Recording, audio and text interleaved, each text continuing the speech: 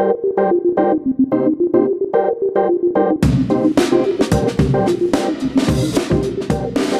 right, welcome to this week's episode of the Electronic Gentleman Podcast. I'm going to quit saying this week. Good Lord, I just feel like a liar all the time. Welcome to this episode. Welcome to this episode of the Electronic Gentleman Podcast. I'm Derek Sample, and Eric Pubens is joining me today, and we're back as the two-man team. It's been a while. How you doing, Eric? Woo! Oh, I'm doing great, and I'm psyched about being back on the show. We were just talking about it. You listen just very closely to everything we've ever recorded, and you're like thinking, man, I like that guy's voice. Talking about yourself, right? Yeah, I love your opposite day stuff. Yeah, I never listen to the ones I'm on, and I keep planning to listen to the ones that I'm not on. Those are definitely higher priority to the ones that I am on. Yeah. All right. Well, this week I thought we would talk about criticism and the one-star review. That's our title for this week. And the reason I wanted to bring it up is all of us, when we're in business, the whole adage that you can't make everyone happy. And sometimes you have to do what you know to be the best thing that you can do in any given situation, knowing that not everybody's going to be happy with what you do. That's a really hard thing to deal with in business, because especially a business where you're surviving based on referrals. And so, any one review, I just imagine a small restaurant or a small business that is something more retail that gets a bad review on Yelp, and how devastating that can be. Because, I look at Yelp reviews and I see, hey, somebody put a 1-star review on there. And it, even though I think maybe that person just had a bad experience, or maybe they were having a bad day, it still gives me pause. And so when you're working so hard to build a business and you realize that it doesn't take much for someone to hurt your credibility. And I think that this episode, we're going to talk a little bit about how we deal with that, and, what's the difference between maybe a client that needs a lot of hand-holding versus one that is being abusive, and where do you draw the line, and how do you try to make people happy without compromising what you do? Yeah, it's a tough line to look at. And speaking of those Yelp reviews, I'm really happy that we don't get those with what we do. And I think a lot of people that maybe are starting new businesses might get those, and they might be really important to them. And I would hope that people aren't doing whatever sort of click farm thing it takes to make it look like you're getting good reviews, because that's going to fall apart eventually. But one quick thing, we were down, my family and I were down several years ago on Galveston Island, and we were thinking about going to a restaurant, and looked at it on Yelp, and it's been there since I was a kid, which was 150 years ago. And when we looked it up, it said, when I walked in, it smelled like a corpse was rotting in the dumpster. And the kids saw that on Yelp while we were going there, so we didn't go. But why has it been there for so long? They must have been doing something right. Yeah. But we still didn't go. But you're totally right that can hurt you, because we ended up not going just because of that. And we thought it was hilarious. And we went to some other restaurant nearby. Yeah. It stuck with you. But it's like, especially, and that's why I think sometimes you look at reviews and you're like, well, there's 5 reviews and one of them's horrible, versus there's 1,000 reviews and a couple of bad ones. And so, that's a nice thing that you can do. But when somebody's starting out, you're not going to have 1,000 reviews. Like you said, that place has been there a long time. And fortunately, most people probably don't rely on that negative review. But then you see businesses go back in and respond, or you get an update from that person that says, hey, after this post, the manager reached out and took care of everything, and I want to change my review or whatever. And that's all well and good. But, not everyone will update it, and it's still there. A lot of times that negative review is still there. So do you think that's good to respond to the negative reviews? Because, that one obviously didn't. The people that ran that place didn't care. But you're talking about sometimes managers will come back at them. I've seen, not on Yelp. It's not like I follow Yelp every day. But I followed LinkedIn for a long time in our industry. Mm-hmm. And I've seen people that come back just to any sort of comment, just super defensive, fighting about it.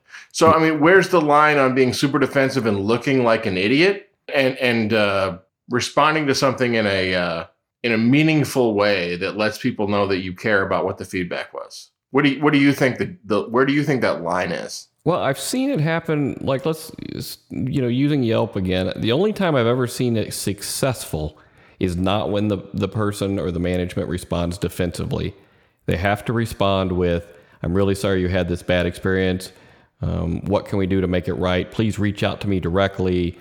Blah blah blah. I mean, sometimes that's a tough pill to swallow because, again, this could be anybody doing this for any reason, and that I think is a little bit about what I want to talk about, because sometimes you do have to just kind of roll with the punches and keep it positive and hope that for the most part, the person that is either trying to do damage to you intentionally or that legitimately had a bad experience based on circumstances that may or may not have been completely beyond our control.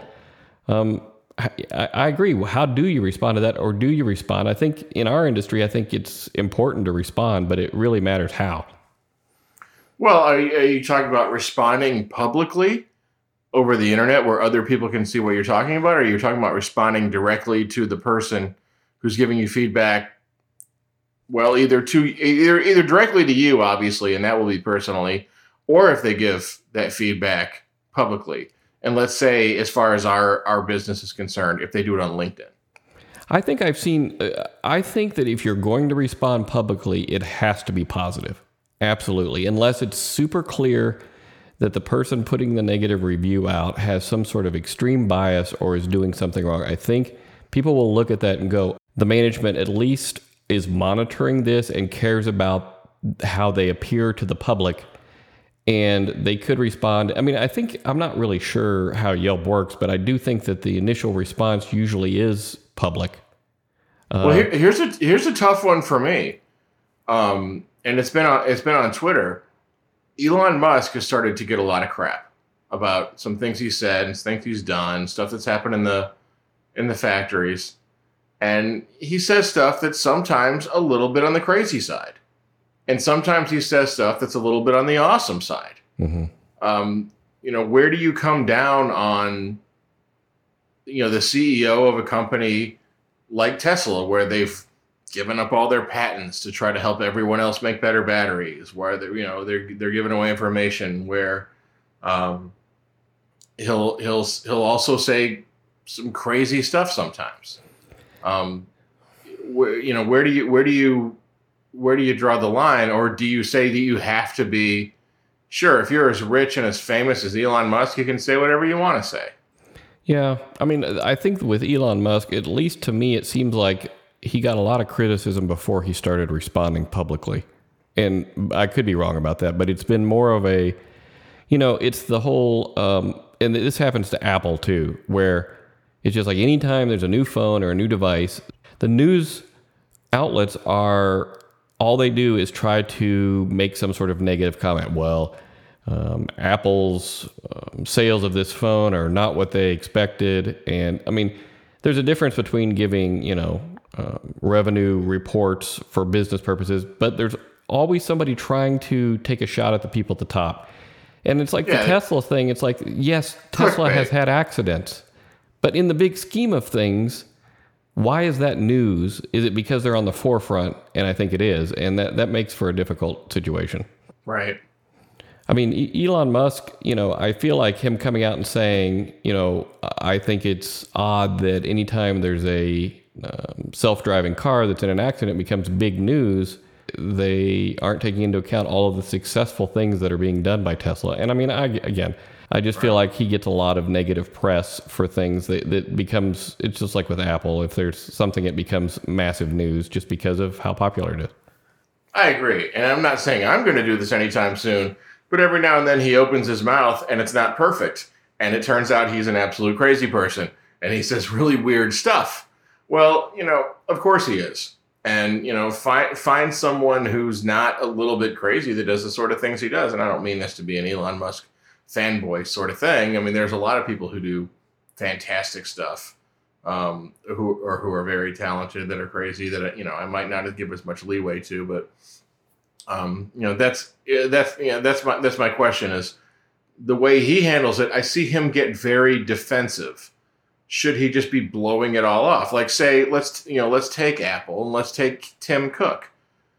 People are always running at Apple. I don't ever see Tim Cook being the type of guy who'll be like, hey, screw you haters. Mm-hmm. We're doing our best out here. I don't ever see him saying something like that without making it so diplomatic that it's almost vanilla. I think somebody, right? I feel like Tim Cook, the way he handles it, I mean, there are times that I wish it's like, I mean, it kind of creates this illusion that maybe Apple doesn't really care what the customer wants. They have a vision and they're going to stick to it if they don't make a comment. But that doesn't necessarily mean that a comment needs to be defensive. It could just be informative. I think it just depends. It depends on what it is, and it depends on whether they should give it credence enough to mention it. Apple tends to not mention anything. What I'm saying is that Elon Musk will say, like, you idiots need to all cram it. I'm doing the best I can. And Tim Cook will say, like, would say in the same situation, Apple is working very hard to resolve this situation. It's right? going to depend. And that's where I'm saying, what's the difference between those two things? I think what Elon Musk does will polarize the audience, because I think if people like him, they're going to be like, yeah, that's, that needed to be said. And then if people are on the edge or they don't like him, they'll be like, look at this guy. He's nuts. He's just shooting his mouth off. So I think it is more polarizing to say things defensively. Whether it's going to hurt or help, I don't really know. Tim Cook and Apple, the way they handle things, in my opinion, for as big a company as they are and as much market share as they have, they can probably get away with doing it either way. I think that's true. I think Tim Cook can probably do whatever he wants, and I think the way he's handled it is probably, it rocks the boat less. And honestly, there's really no reason to bring that kind of defensiveness into the public sphere, because most people aren't going to care. I mean, I saw a Facebook post the other day was like, somebody was like talking about, Apple could do anything, they could do just about anything to their products, and I would still use their stuff because I like it better than Android. And I think they're kind of in that position with a lot of people. Frankly, if you're talking about mobile stuff, iOS versus Android, totally agree with you. Yeah. I'm a little tighter on Mac OS versus Windows, but iOS versus Android, I'm going to take iOS.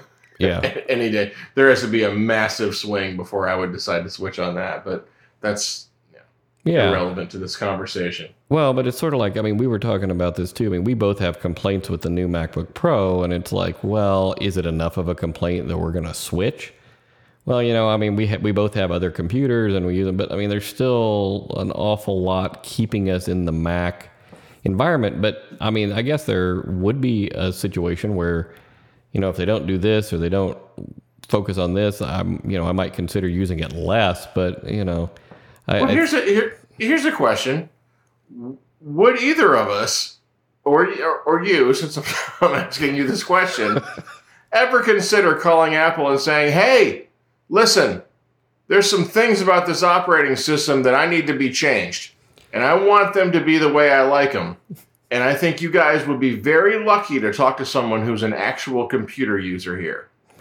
Because listen, I get those calls that sound just like that with people who do my job, the same job I do, calling about the software that we make, telling me I'd be lucky to have them who have done this for 10 years fewer than I have, and they did not start making their own software that I'm buying from them.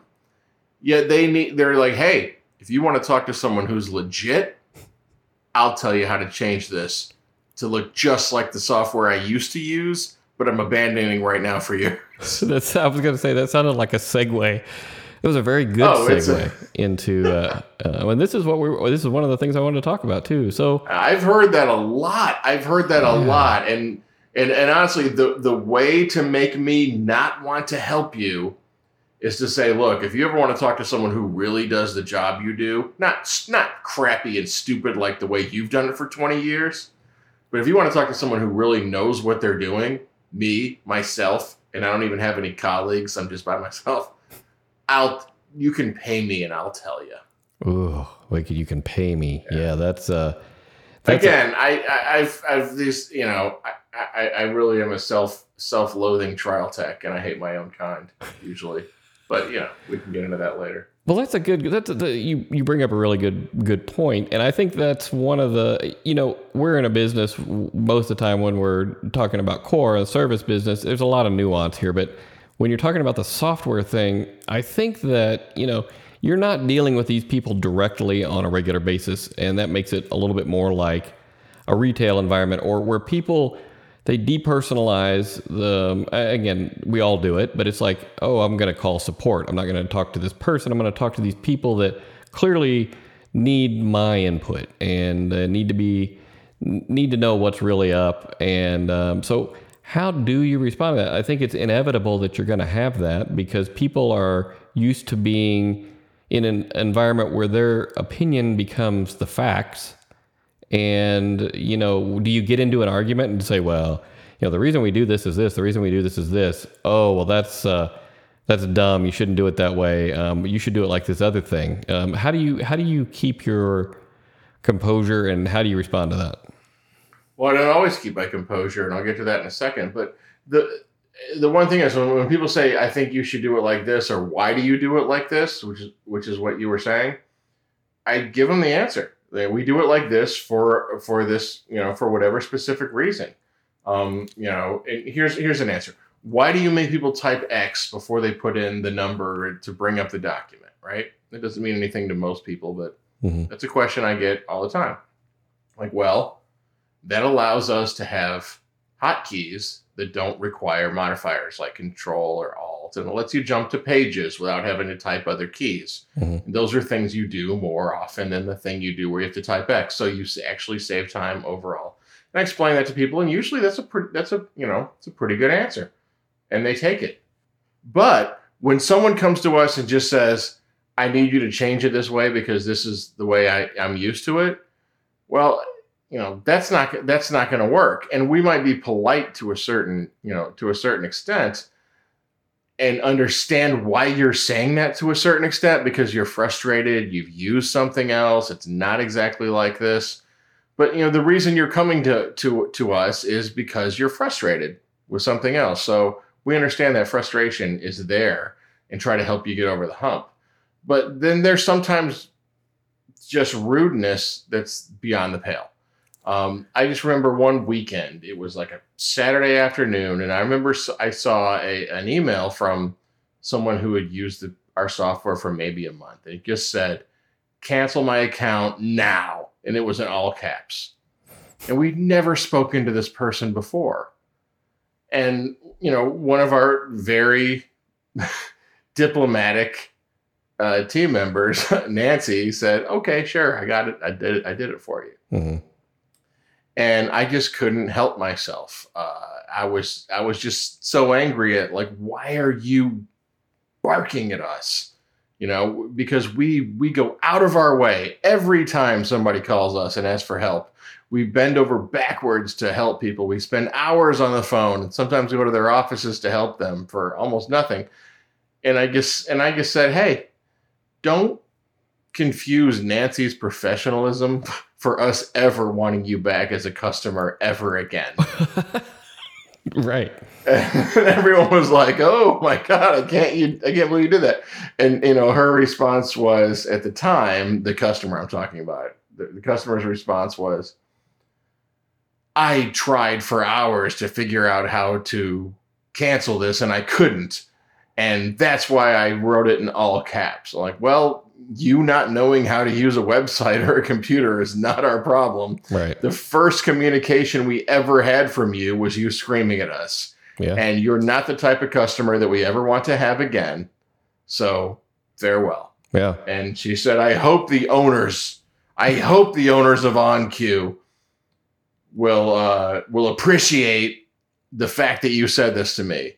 And I said, just go for it. I can't wait for you to tell on me. I cannot wait for you to rat me out on this. Yeah, I mean, I started thinking about this because I'm not as involved in the support side of things as some of you guys, but I mean, it's like when I see stuff like this, I'm thinking, is there a little bit of a trade-off in the fact that we provide one-on-one, we we try to be as responsive as we can. And, it's the whole like, well, when I contact support, I get a person and, they'll go out of their way, even at weird hours and all this sort of stuff. And I started thinking I'm glad that we do that. On the flip side, is it then allowable for us to get personal and respond back in an honest way when someone is kind of not being fair? And I think that it is. I mean, I think that it's at least worth bringing up and trying to dig into what the problem is and calling people out if they're just going to be outright rude.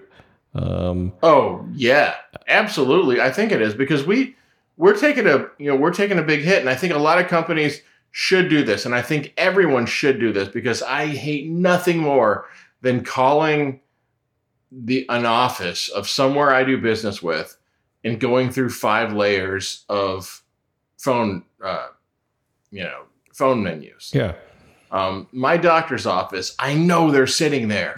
I know they're sitting right in there in the thing. I shouldn't have to hit a bunch of whole bunch of different numbers to get to whoever's sitting there that I want to talk to. No one dials that number thinking, man, I can't wait to go through the menus and tell it that I want to refill a prescription. Yep. That's not what we want. We want to talk to someone about the appointment time. But that's what we do. And I've made it very clear that what we do is we answer the phone when people call.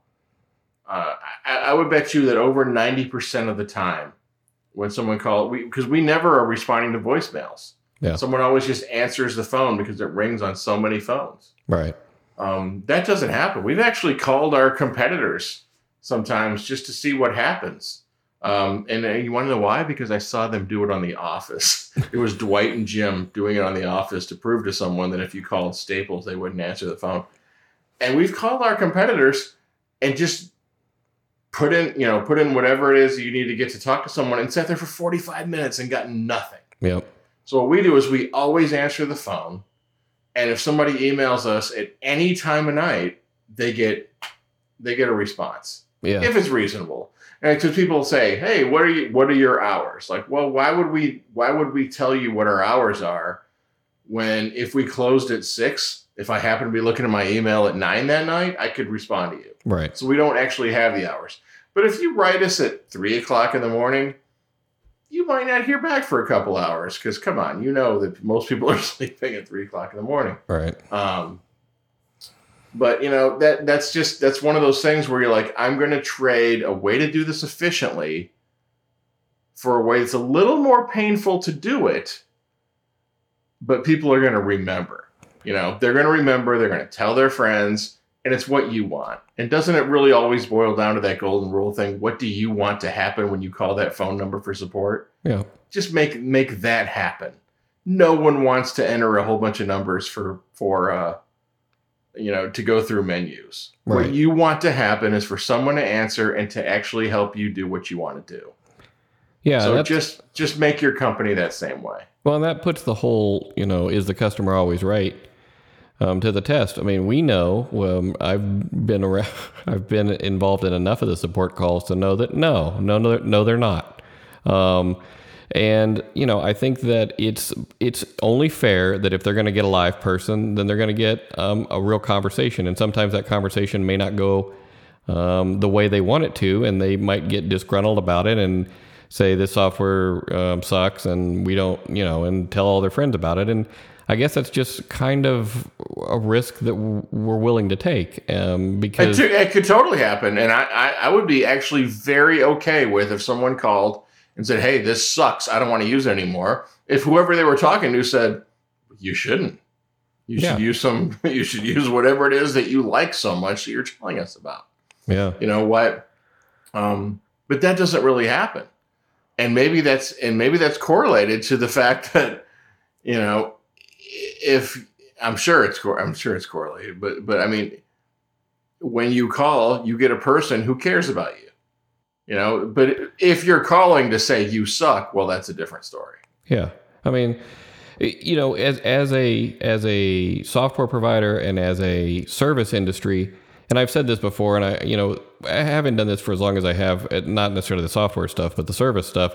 I've always said, as a vendor, you are a prime target for being thrown under a bus, and there's really not a whole lot you can do about it. And when your whole business is founded on referrals and people talking about how good you are at your job, it can really, it really hurts when you get somebody that says, I really don't like you, and I'm going to tell everyone I know.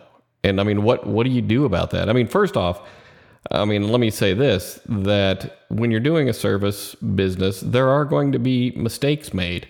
Everyone is human. And, and one thing that I try to drill into the people that are working for us, and I don't have to do this with our people, these are experienced people, but when I'm talking to new people, we all need this reminder, but sometimes you're doing great, big, important stuff for a case, but if you didn't, QC it before it went out and there were typos or, there was just something weird and it didn't look like it had the polish that the client was expecting, all that sort of stuff, that stuff can just start to chip away at the customer confidence. That's on us. That's something that we need to focus on internally. And it's something that we all need reminders on. But then at that point, once you've done everything you can to fix, or you've gone over and you've double checked, there's still going to be unhappy clients. It's just a fact of life. And at some point I've come to terms with that, even though I've always been sort of a people pleaser, and it's sort of like, well, what did I do wrong? What can I do? And then you start like, do I answer defensively? Do I let it go? Do I acknowledge it at all? And I guess it just depends on the situation. The situation is what it's all about. I'm always assessing what the situation is. And again, 99.9% of the time, there's a legitimate issue that your clients are talking about. If they're talking about anything, and you guys aren't just celebrating together for how well things went. So you have to listen to that. Being defensive never helps. So but sometimes you step back and say, okay, I'm going to be with you. This was a problem and I'm going to help you. But if your gut says, hey, they're just giving you crap. Mm-hmm. This was actually fine, and they don't even know what they're talking about. And if your gut's saying that after you've done it for a long time and everything's good, you don't have to accept it. But sometimes you do have to tell people, yeah, okay, I'm sorry, that won't happen again. Yeah. And then maybe it doesn't happen again because you never work with them again, by your own choice, and not have someone who's just going to try and pick out problems. Yeah, and even if maybe enough about the situation to know that maybe the person giving you things to do got negative feedback on the work they were doing, and it was easier to blame you than take the blame themselves. That's human nature to do that. But if that's, is it human nature? Is it human nature, or is it young people nature? And I'm not making a generational call. Right, I guess I'm saying inexperienced people. I guess it depends on the stakes. As I've said, I don't I don't go after young people versus old people. I think actually, if it's young people versus old people, I think old people suck more. But what I'm talking about is inexperienced people that might say, "Oh, none of this was my problem, and it's all your problem." Like, well, okay, you haven't done this long enough to understand what you did wrong. Yeah, well, or you haven't done this enough to understand that this is not a great strategy. Like let's say, for instance, that there's a client that we've worked with forever, and then there's somebody new that gets brought into the mix and something goes wrong, and the new person decides that, as opposed to taking blowback themselves, they decide to put a little bit of it on us. And again, we're in a really easy position for that to happen. What we have to rely on in those situations are, if it's an existing client that we've worked with a long time, they're going to look at that and go, that doesn't really sound like something that would happen. And they're able to assess that. And I think we have to trust the clients that we do have a history with. My problem is always, every new thing is an opportunity to screw up any goodwill you've created in the past. And it's probably a good way to think, but it's still, it's kind of a drag to think that way. But that is the way I feel. It's like, it's true. It's true. It's true, but it's nerve wracking to do that. But it's disingenuous to say it's not true that the old adage of it takes I don't remember what the numbers are, but like say it takes 1 hour to get a new customer. It takes 1 second to lose them. Yep.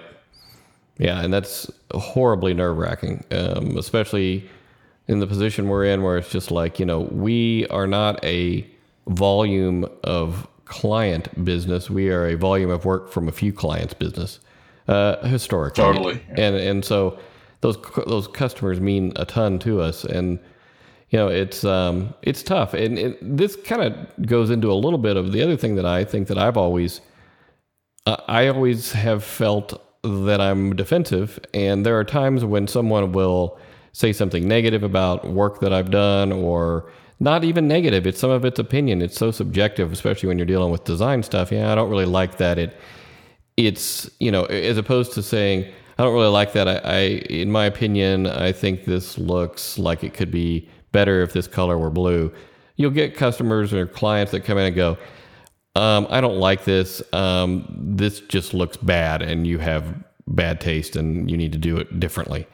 It's hard not to respond to that. And I think that I've had to learn over time that the best way to respond to that is to give that person some leeway and credit, and know that they may be under stress, and try to respond graciously. And there is a fine line between, taking that approach, and also you can't just let someone just be abusive to you or your people and that sort of thing. So it's really, there's nuance, as there is with anything else, about finding what that line is. But one thing that I try to do is look at the situation and go, you know what, they're being blunt, they're being direct. There's nothing wrong with that. I would prefer them to be polite and tactful about it, but sometimes I just have to roll with it and take those things into account. No, I agree. And I'm one to always just try to take my gut on to say hey, screw you for saying that. But there's a lot of times I also, counsel other people on, hey, the person who's saying that to you that's upsetting you hasn't done this for very long, and they're just trying to impress their own bosses, and they're doing their best, and it has nothing to do with you. Yeah. So you back off a little bit, and you're happy when it's over, and then everyone ends up getting on the same page at some point. Yeah, I mean, we've seen that happen. We've seen it happen where there are people new that come into the mix, and at first there's some friction there. There's, when you're dealing with new people in any group, and it can be new people in our group or new people in our clients' groups, where you're trying to make a mark, you're trying to impress your boss, or you're trying to have an opinion that, even if it's sometimes just a different opinion, means that you're adding value in theory, right? I don't really like that color, and I think it would be better as this. In reality, it's something you're offering, and trying to take that into account. There's been times that we've started with people that went on later to become some of our best favorite clients that have a lot of confidence in us. So I think that if you can do your best to be tactful in response, and sometimes it takes more than it does to come up with a witty response and be defensive and snap something back. Obviously, you try not to do that anytime, but just trying to be able to understand the situation and keep things professional. Oftentimes, that turns into a good, friendly working relationship down the road, in my experience. Yeah, it totally can. Yeah, just take into account what the people who are giving you crap might be thinking, and then try to convince them why they should be listening to you. That's a good way to put it. Yeah. Well, I think that's probably a good way to wrap up this show. I've listening in on some of the support calls and some of the conversations about stuff. I think this whole criticism, man, it's tough. It's tough to come back from that. How do you deal with that? Just it varies. I mean, we did a show not too long ago on balance, and it's just experience and finding the right balance and knowing how to respond. But it's always a challenge, and it's always hard not to take things personally. But we got some interesting shows coming up. We've got a few guests we're going to have. I'm not going to say next week. I mean, every time I do that, I sound like I'm lying later. But things get in the way, and we're not always able to do it every week. But this is something that we're actively doing, and we're going to keep doing it. We'll just post the next one when it's available. All right. Let's do it. All right on. We'll see you next time. Listen to the electronic gentleman today.